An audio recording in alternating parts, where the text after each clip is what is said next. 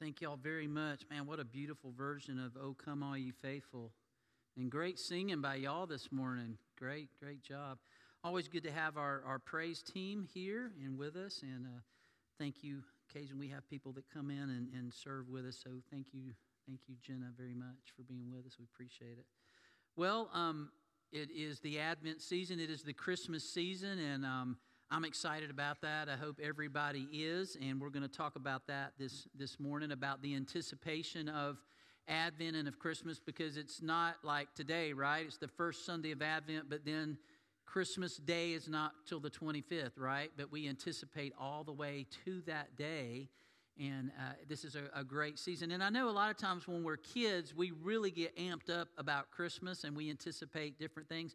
But I want to challenge us today in my message about no matter what age we are, we have an opportunity to anticipate what God's going to do in our lives and in our church and in our families through the Advent and Christmas season, because they're all different. We still celebrate the same 25th of December, but every year it's different, isn't it? Because we're different. I'm different than I was last Christmas. I'm different than the Christmas before that and the Christmas before that, and so are y'all, right? And so God does something different every time. So I had this anticipation illustration that I had planned to use for my sermon this morning, but something happened to me yesterday, and I decided to change it. So I'm going to share this with you. So I had the opportunity to go see my daughter, Leah, who was in a dance recital yesterday. Now, after the initial, who plans a dance recital on championship week, on Saturday afternoon, and I'm going, wait a minute, the SEC championship's at 4 o'clock, and her recitals is at 5, and all that, real unholy stuff that I was doing in my head. But anyway, so we went downtown Newnan in the old auditorium there, which is a great place, and so as I'm walking in, I had to park far back on the street, and me and my son are walking up, and our family's going to meet, and you see all these little girls and a few little boys in their little costumes at the back of the auditorium, and parents are straightening them up, putting their costumes on and doing their hair, and all this anticipation because they're going to go on stage. So I walk in, and there's a lot of people there, and I get my program, and I start counting. I know this is bad, but I'm counting. I'm going, okay, 1. And so Leah's not till 21. Okay, Will's shaking his head because he was there too. Okay, there was 21, so I got to watch. Did you hear what I said? I got to watch 20 other programs before Leah was on. So, but so anyway, I can't remember which one it was, but and they were very cute. The costumes were absolutely amazing. So this is this old auditorium. It's got this huge stage, and the curtain does this, and so the lights go down. Everybody's anticipating for each act. And it gets dark, and all of a sudden the curtains open, and they're the kids. So we watched several of these. And then there was one, the curtains close, and everybody cheers, and, it's great. And then the next group, and it closes, and you get ready for that. Well, all of a sudden they opened it up, and there were these little 4- and 5-year-old girls. And they were in these cute little outfits. And what do you think everybody did? Perfect. Just like the first service, y'all were just perfect. That's what they did. Like, and they're going there. And we're going, were they like 4 or 5? How could they even do this, So they start, and the music starts. And these little girls start their dance, except for one little girl. She's just frozen. She cannot move. She's looking at, there must have been 200 or 300 people in there, and she's just frozen, scared. She cannot move. So she's just sitting there, and the other girls are doing their thing. And you can see off stage, you can see these hands, from the coaches, and the instructors are telling them what to do, because they're kind of looking, finding mom and dad, and then they're looking, what's my next move? Oh, yeah, And this little girl, she's not doing anything. She's just frozen. She can't stop looking, and they have these bells. Remember, there's the bells. They were supposed to pick them up and ring them. She's not picking up her bell. And I could see the hands going, pick the bell up. Pick the bell up, and she's nothing. And then she turns she sees it's her instructor, and she just starts crying, which everybody goes, exactly. Everybody goes, oh. So now it's like, and so the thing keeps going on, and she's trying to get her to come off stage. Come here. And she won't get off stage. She just stands there frozen crying, and everybody. So even if your kid was on stage, you're not paying attention to your kid. You're paying attention to this little girl. Everybody's anticipating, what is she going to do? Is she going to finally get with it and do this? And so then there's this part where they all run off stage for a minute, and then they're getting ready to come back on stage because the music's still playing. And so she sees them go off stage, and you can still see the the instructor pleading for her, come on, do it, And then finally they have to run back and they have to do this little tumbling thing. And all of a sudden she sees them doing it and something clicked. And she gets in line and she does her little move and the place goes nuts, right? I mean, everybody's, it's like great, And it was just great. And so she did it. And then at the end, she stayed in line and she got back in line and she did the rest of it. And so when it was over, it was the biggest ovation of the day. And it was just so cute because it was like, when you have never anticipated anything like that before, it's hard, isn't it? I don't know how many times you've been in a situation where I'm anticipating a bunch of people that I've got to do a line for, a play for, a song for, or athletic, whatever it is. But there's all these people, and I've got to perform, and all of a sudden the curtain opens, and it's like, what do I do? But that, to me, was a great illustration of what it is about the anticipation of Christmas and all of it. And there was a part of that where I didn't even care what the score was, because I'm like, this is so fascinating to see what's going on here. And I was very encouraged by it. But we've all anticipated things in our lives, and sometimes they can overwhelm us a little bit because of how big the event is, or it's so new and it's so different that we haven't ever experienced something like that before. And we understand maybe before we take a test at school, we've studied, and all of a sudden the test starts getting passed out, and we feel those butterflies. Am I going to remember all the things I've studied for? We think about going before a job interview and interviewing of these people and trying to put your best foot forward and saying all the right things. And did they check my references? Am I going to get the job? All of that, anticipating. Maybe before a ball game, and yes, we anticipate the kickoff or the race, or when the concert starts, the light go down, and then all of a sudden you hear music slowly starting to move forward, and all those kind of things in life. Maybe you remember butterflies when you were asking someone to marry you, and how that anticipation built up as trying to hide the ring and telling people and all those things. And then the anticipation of your wedding day and all the preparations and that special day that comes. And then you have that final walk down the aisle, the anticipation. I could go on and on. And when I say those things, all of you understand what I'm talking about because we've all had those moments in our life. But what I want us to think about this morning is are we anticipating Christmas and Advent this year the way we really should? Are we really anticipating it? Or in some cases, sometimes we get frozen with fear, like, we got to do all this. And you look on your calendar and you go, how are we going to do all this? How am I going to make all these parties? How am I going to make the kids to all these events? How are we going to do all of this stuff?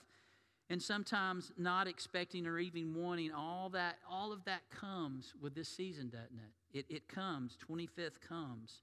And as we move into the Advent and Christmas season, some of you may certainly identify with the excitement about what is to come. You look forward to it. Many of the things will be the same. Like I walked in this morning, and that's the same tree we had in the lobby last year. These are the same wreaths we had up last year. But I'm glad they're here, aren't you? I mean, I'm going, they're up. The lights, it just looks better. Because usually there's nothing there. Usually we have the thing in the middle. But this year it's like, yeah, that's right. It's Advent. It's Christmas. And so we're reminded by the light of the world has come. All of those are reminders for us. The same traditions, but it's a new year. It's a new season. And it makes it special every year because we're different. All of us are different. We've been through a different season in our lives. And look at how some folks, maybe you're the guy or the family in the neighborhood who goes crazy and everybody drives by and slows down and go, wow, but they have a big electric bill. We say stuff like that. And then you have some people who don't do much of anything but put a wreath on the door. It's different for everybody. But I think as we think about this, some people are recognizing this year, I know it's Christmas. I know it's Advent, but you know what? I'm not in a good place this year. I don't know what all the fuss is about. Maybe you've had a tough year. You've experienced a significant loss this year, and this can be a difficult season. What if you lived in Israel or in Palestine this year, and you're thinking about Advent and Christmas and all of that, but think about what's happening over there.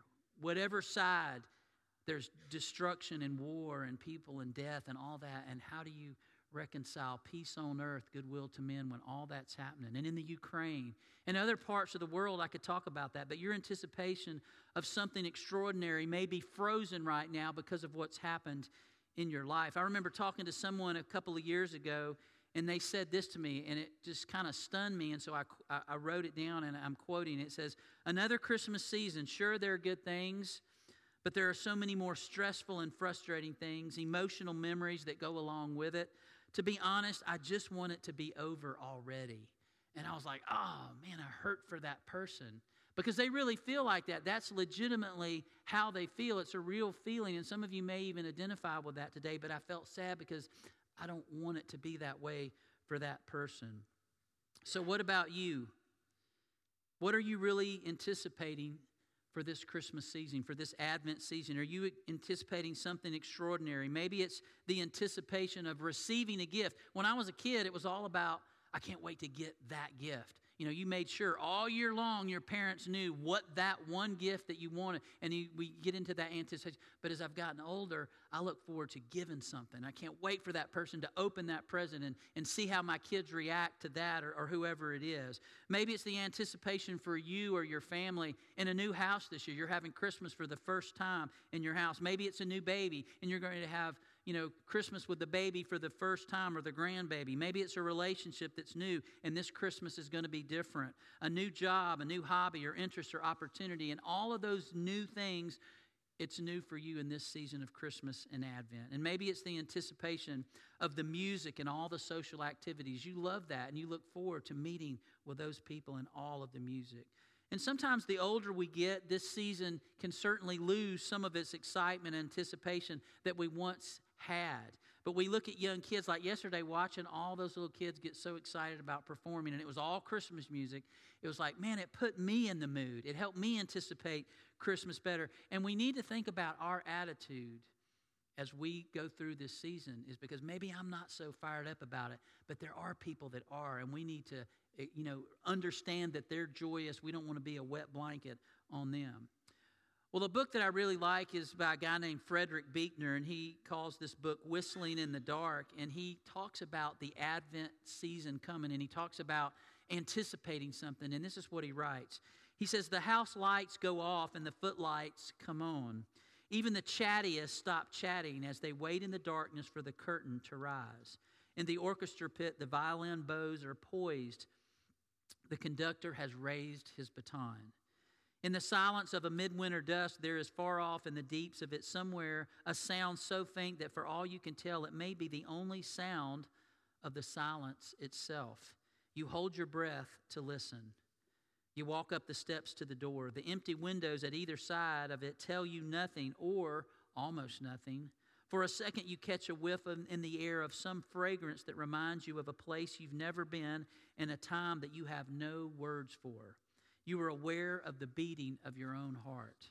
The extraordinary thing that is about to happen is matched only by the extraordinary moment just before it happens. Advent is the name of that moment. The Salvation Army Santa Claus clangs his bell. The sidewalks are so crowded you can hardly move. Exhaust fumes are the chief fragrance in the air, and everybody is as bundled up against any sense of what all the fuss is really about as they are bundled up against the wind chill factor. But if you concentrate for just an instant, far off in the deeps of you somewhere, you can feel the beating of your own heart. For all its madness and lostness, not to mention your own, you can feel the world itself holding its breath. And I really like that because it tells us even in the midst of however we feel about Christmas coming and some of those worries, there's still this anticipation. And if we're quiet and just think about it, we can experience it. Now, you may not be familiar with Advent. Some of you may have walked in and go, what is Advent? I know Christmas, but what is Advent? Is that some Catholic thing? No, it's something that the church has practiced and helps us usher in the arrival, the coming of Jesus, the start, the beginning, the coming, the initiation of something extraordinary, which was God becoming a human and coming to earth. And we have to anticipate that. For those who follow Jesus, Advent isn't just any arrival or any coming, but it's the celebration of the Messiah, the Savior of the world, Jesus Christ coming into the world as a baby. And it's not so much just the birth of a baby some 2,000 years ago, but it's about the birth and the rebirth of hope and love and joy and peace in our lives, no matter what part of history it is. We look back and remember Jesus came into the world. And it's the reminder of that God became a baby. That's hard to wrap your head around, isn't it? God becoming a baby. Why would God become a baby? and dwell among us. And even if you prefer to call it Christmas time, very few see Christmas as just one day. No matter what part of the world, no matter what part of history, everybody may have special activities and traditions for every culture, and they think about maybe the different times and traditions and historical backgrounds, but the focus is very similar. It's a time to bring people together. And the coming of Jesus was and is and will always be extraordinary. And some people understand that. We think about, again, God coming as a baby. This was God saying, I need to come to my creation and let them know what it is to really be human and God at the same time. And so this time of year is special because amidst all the consumerism and things that take us away from the focus of Jesus being born and that don't necessarily recognize Jesus' arrival, a lot of you are here today because you do, and you want to recognize that this year and anticipate that this year. But there may be some of you here today that don't quite understand that. And my hope is that maybe this Christmas, maybe this Advent, God will do something in your heart and in your mind to help you anticipate that and understand who Jesus is better. And one of the interesting things is that how Jesus' arrival was so ordinary in so many ways, but yet even being ordinary, it was extraordinary. Yeah, it was ordinary because everybody's born. Everybody has a mom and a dad, but yet Mary was found to be with child without a man. Yes, she had a husband-to-be, but she was a virgin. How did that happen? So it was extraordinary in the way that it came about. There's a well-known story about a famous violinist who took his $3.5 million Stradivarius violin onto the platform in Washington, D.C. subway and started playing music one day in the middle of rush hour. He was dressed in a T-shirt and a ball cap. His name is Joshua Bell, and he was accustomed to playing for packed concert halls and getting at least $1,000 a minute when he played. But during his 43-minute solo in the subway that day, a total of 1,097 people passed by, but only 7 people stopped and actually listened. And he earned a whopping $32 in change that day. J.T. Tillman, who was a computer specialist, was one of the people who walked by. And he says, I didn't think anything of it. It was just a guy trying to make a couple of bucks. And I would have given him something, but I spent my last cash on a lottery ticket. When he was told that he stiffed one of the best musicians in the world, he says, well, is he ever going to play around here again? And the reporter says, oh, yeah, he'll play around here again, but it's going to cost you a lot to hear him this time. Exactly one person recognized Joshua Bell. Her name was Stacy. She positioned herself 10 feet away from Bell, front row and center. She had this huge grin on her face, and she said, it was the most astonishing thing I've ever seen in the Washington, D.C. subway. Joshua Bell was standing there playing at rush hour, and people were not stopping. They weren't even looking, and some people were flipping him quarters. And I was thinking, oh my gosh, what kind of city do I live in that this could happen? Didn't recognize a famous violinist. And you know, in Jesus' day, there was a lot of people that didn't recognize that the Savior of the world, the Messiah, was here. They didn't anticipate that. But it can happen, can it? It does happen. And we don't mean to necessarily miss those things, but we do because our focus is on other things that maybe aren't as important. As I thought about sneaking a peek at my phone during the recital, yes, I did. I know you were thinking that. Don't judge me. I was thinking, how does that compare, though? How does a football game compare to your kid doing something special in their life? But before we look at some of the details surrounding the Savior's birth, I want us to go back to the very beginning, the beginning of Genesis, the beginning of time. And Genesis 1:1 tells us how it all started. And a lot of you probably know what it says. In the beginning, God created the heavens and the earth. In the beginning was God, and He created the heavens and the earth. There was a creator. And what would it have been like to have been there and experienced the formless darkness, and then having the Spirit of God watching Him, or even being with God as He hovered over the waters? Can you imagine the kind of anticipation that would bring? And then out of that darkness and hovering over this dark waters, maybe you could hear the waters, and hearing God's voice say, let there be light, and boom, there was light out of darkness. And then God said, I'm going to separate the light and the darkness, and one will be day and one will be night. Can you imagine being there and seeing that happening. Was that not the coming of the extraordinary? And that was only day one of creation. What was it like for Adam to experience being created into a perfect world made by God? I mean, we're born into the world, but it's certainly not perfect in it. But Adam just appeared into this perfect world. What was it like to anticipate the creation of the animals all of the sudden and then get to name them one by one? What was it like for Adam to anticipate that although those animals are great, none of them are going to be a good helper for you. You need a special helper, and I'm going to make that. I'm going to put you to sleep, and I'm going to take a rib out. I'm going to make you Can you imagine waking up and seeing that special helper for you? Was that not the coming of the extraordinary? What was it like for Noah to anticipate the flood as he built the ark long before the flood? People coming by every day and go, "What are you doing, dude? Are you nuts? What are you doing?" "Yeah, God told me to build an ark." "Yeah, whatever." And they just go on with their lives. But he anticipates, and then all of a sudden the rain comes. And what was it like for Noah and his family after those 40 days and 40 nights in that ark to all of a sudden walk out into the world? Was that not the coming of the extraordinary? And what was it like for 100-year-old Abraham and 90-year-old Sarah to hold newborn Isaac after they had waited 25 years to have this baby? What was that like to anticipate that? Was that not the coming of the extraordinary? What was it like for Jacob to anticipate meeting his twin brother Esau after 20 years of separation, and not good separation? He stayed away for 20 years because my brother's going to kill me because I stole his birthright. Mom and I plotted against him and his dad. What was it like to have Esau, instead of running at you with a sword, to run towards you and embrace you in a bear hug? Was that not the coming of the extraordinary? What was it like for Joseph to have his own brothers sell him into slavery and tell their dad that he was dead and never see him again for years and years and years, and then all of a sudden this anticipation of, that's our brother. He's second in command of the most powerful nation in the world. What are we going to do? Was that not the coming of the extraordinary? What was it like for Moses to see the burning bush and hear God's voice speak to him out of that bush that's burning, but yet it's not burning? What was the anticipation like for Moses to go to Pharaoh and say, "God told me to tell you to let your 1,000,000 people that are your workforce go and come with me and just move out"?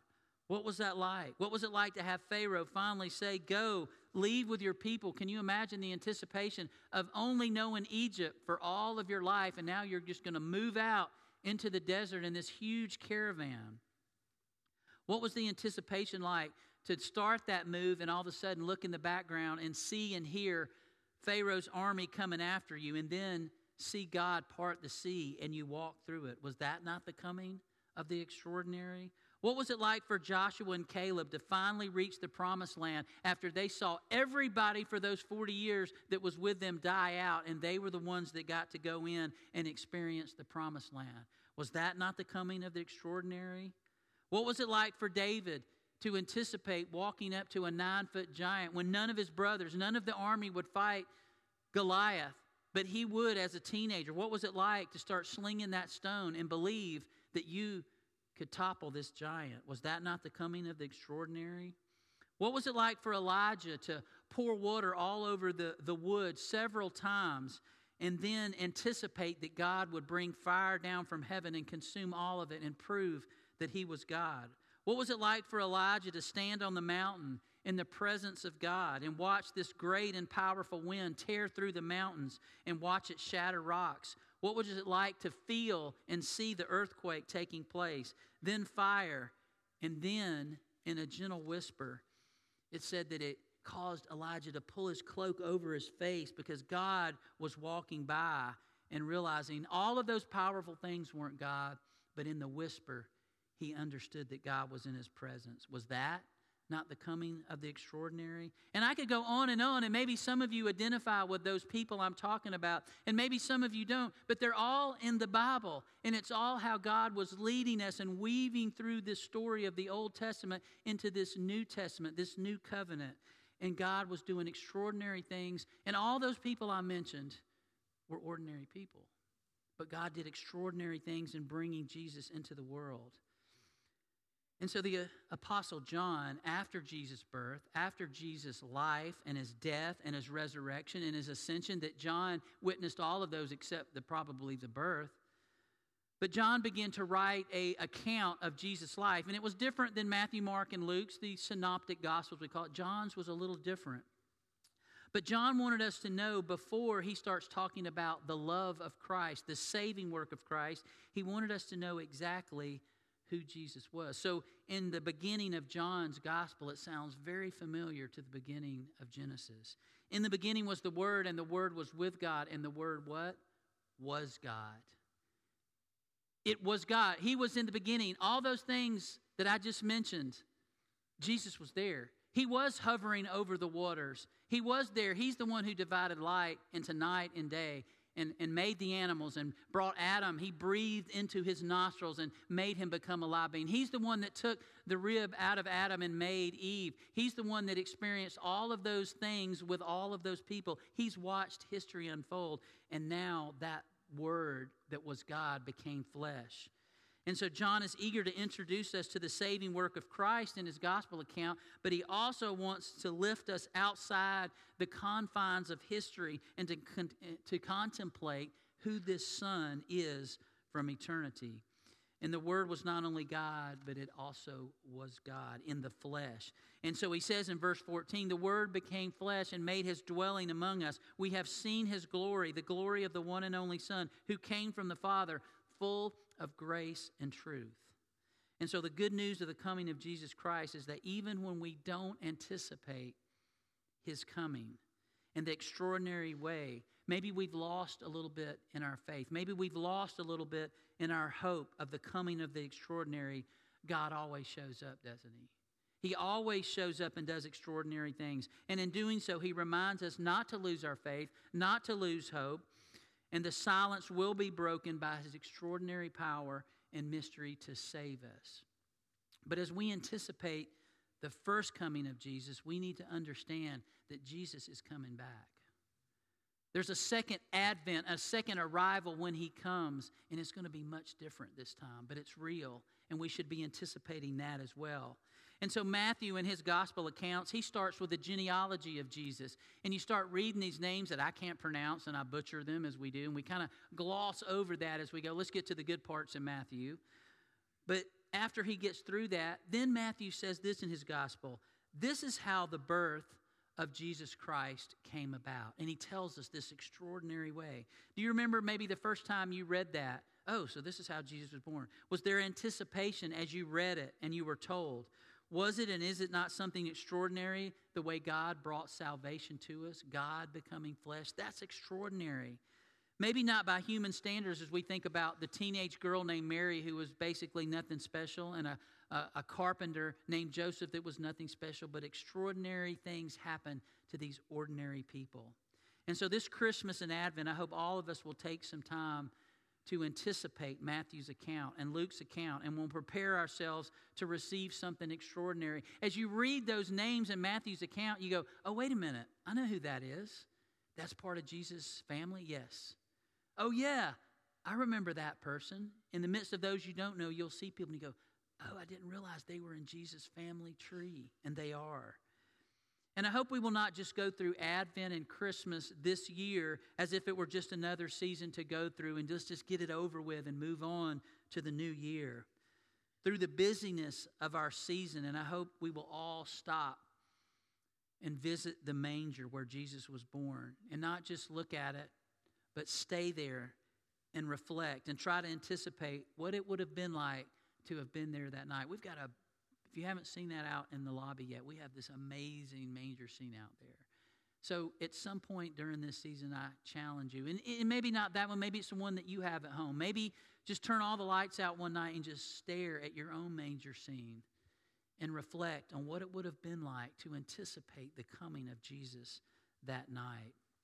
And it starts by being open. It starts by being submissive to God and what he wants us to see in this season. Anticipating God doing something in a way that I would never imagine, and maybe you would never imagine, but in a way that reminds us that he loves us, that He has given us grace, He has given us peace, He has given us love to transform us, and He wants to do that.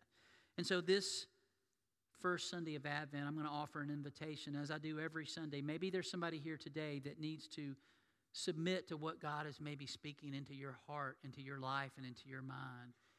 And you need to the first time. And it starts by doing something very ordinary, just going, you know what, I'm human, and I have sin, and I need a Savior. That's a very human thing to admit we know we need help. And then coming and saying, I need that Savior that came in the world for me. It starts very simple, but God wants to take that very simple step in being submissive and being humble and confessing who He is, and then He'll take you from there and do something extraordinary in your life if you let Him. So we're going to offer that invitation this morning. If you have a decision to make today, I'll try to walk you through that today, but I'm going to ask our worship team to come on up, and they're going to lead us in a song. And if there's somebody that has a decision, I'll be right here to kind of try to walk you through that. But for the rest of us, we're going to reflect on not just Jesus' birth, but that birth eventually led Him to a cross to save us all from our sins. And so we're going to take communion together. If you're here today and you're not sure what communion is, it's what Jesus asked us to remember His death by. It's a little piece of bread we take that represents His body that was nailed to the cross for our sins and all of humanity's. We take a little cup of juice that reminds us of His blood that was shed on that cross. And so we invite you, even if you're not a member of our church, if you're a believer and would like to participate in that, we invite you to do that with us. So after this song, we're going to have some folks that will pass those emblems to you. And you can just take those in your hand, take the bread and the cup and hold it. Take some time to reflect, and then take those, and we'll walk you through that in just a minute. But we're going to ask you to stand at this time, and we're going to try to prepare our hearts for this time of reflection.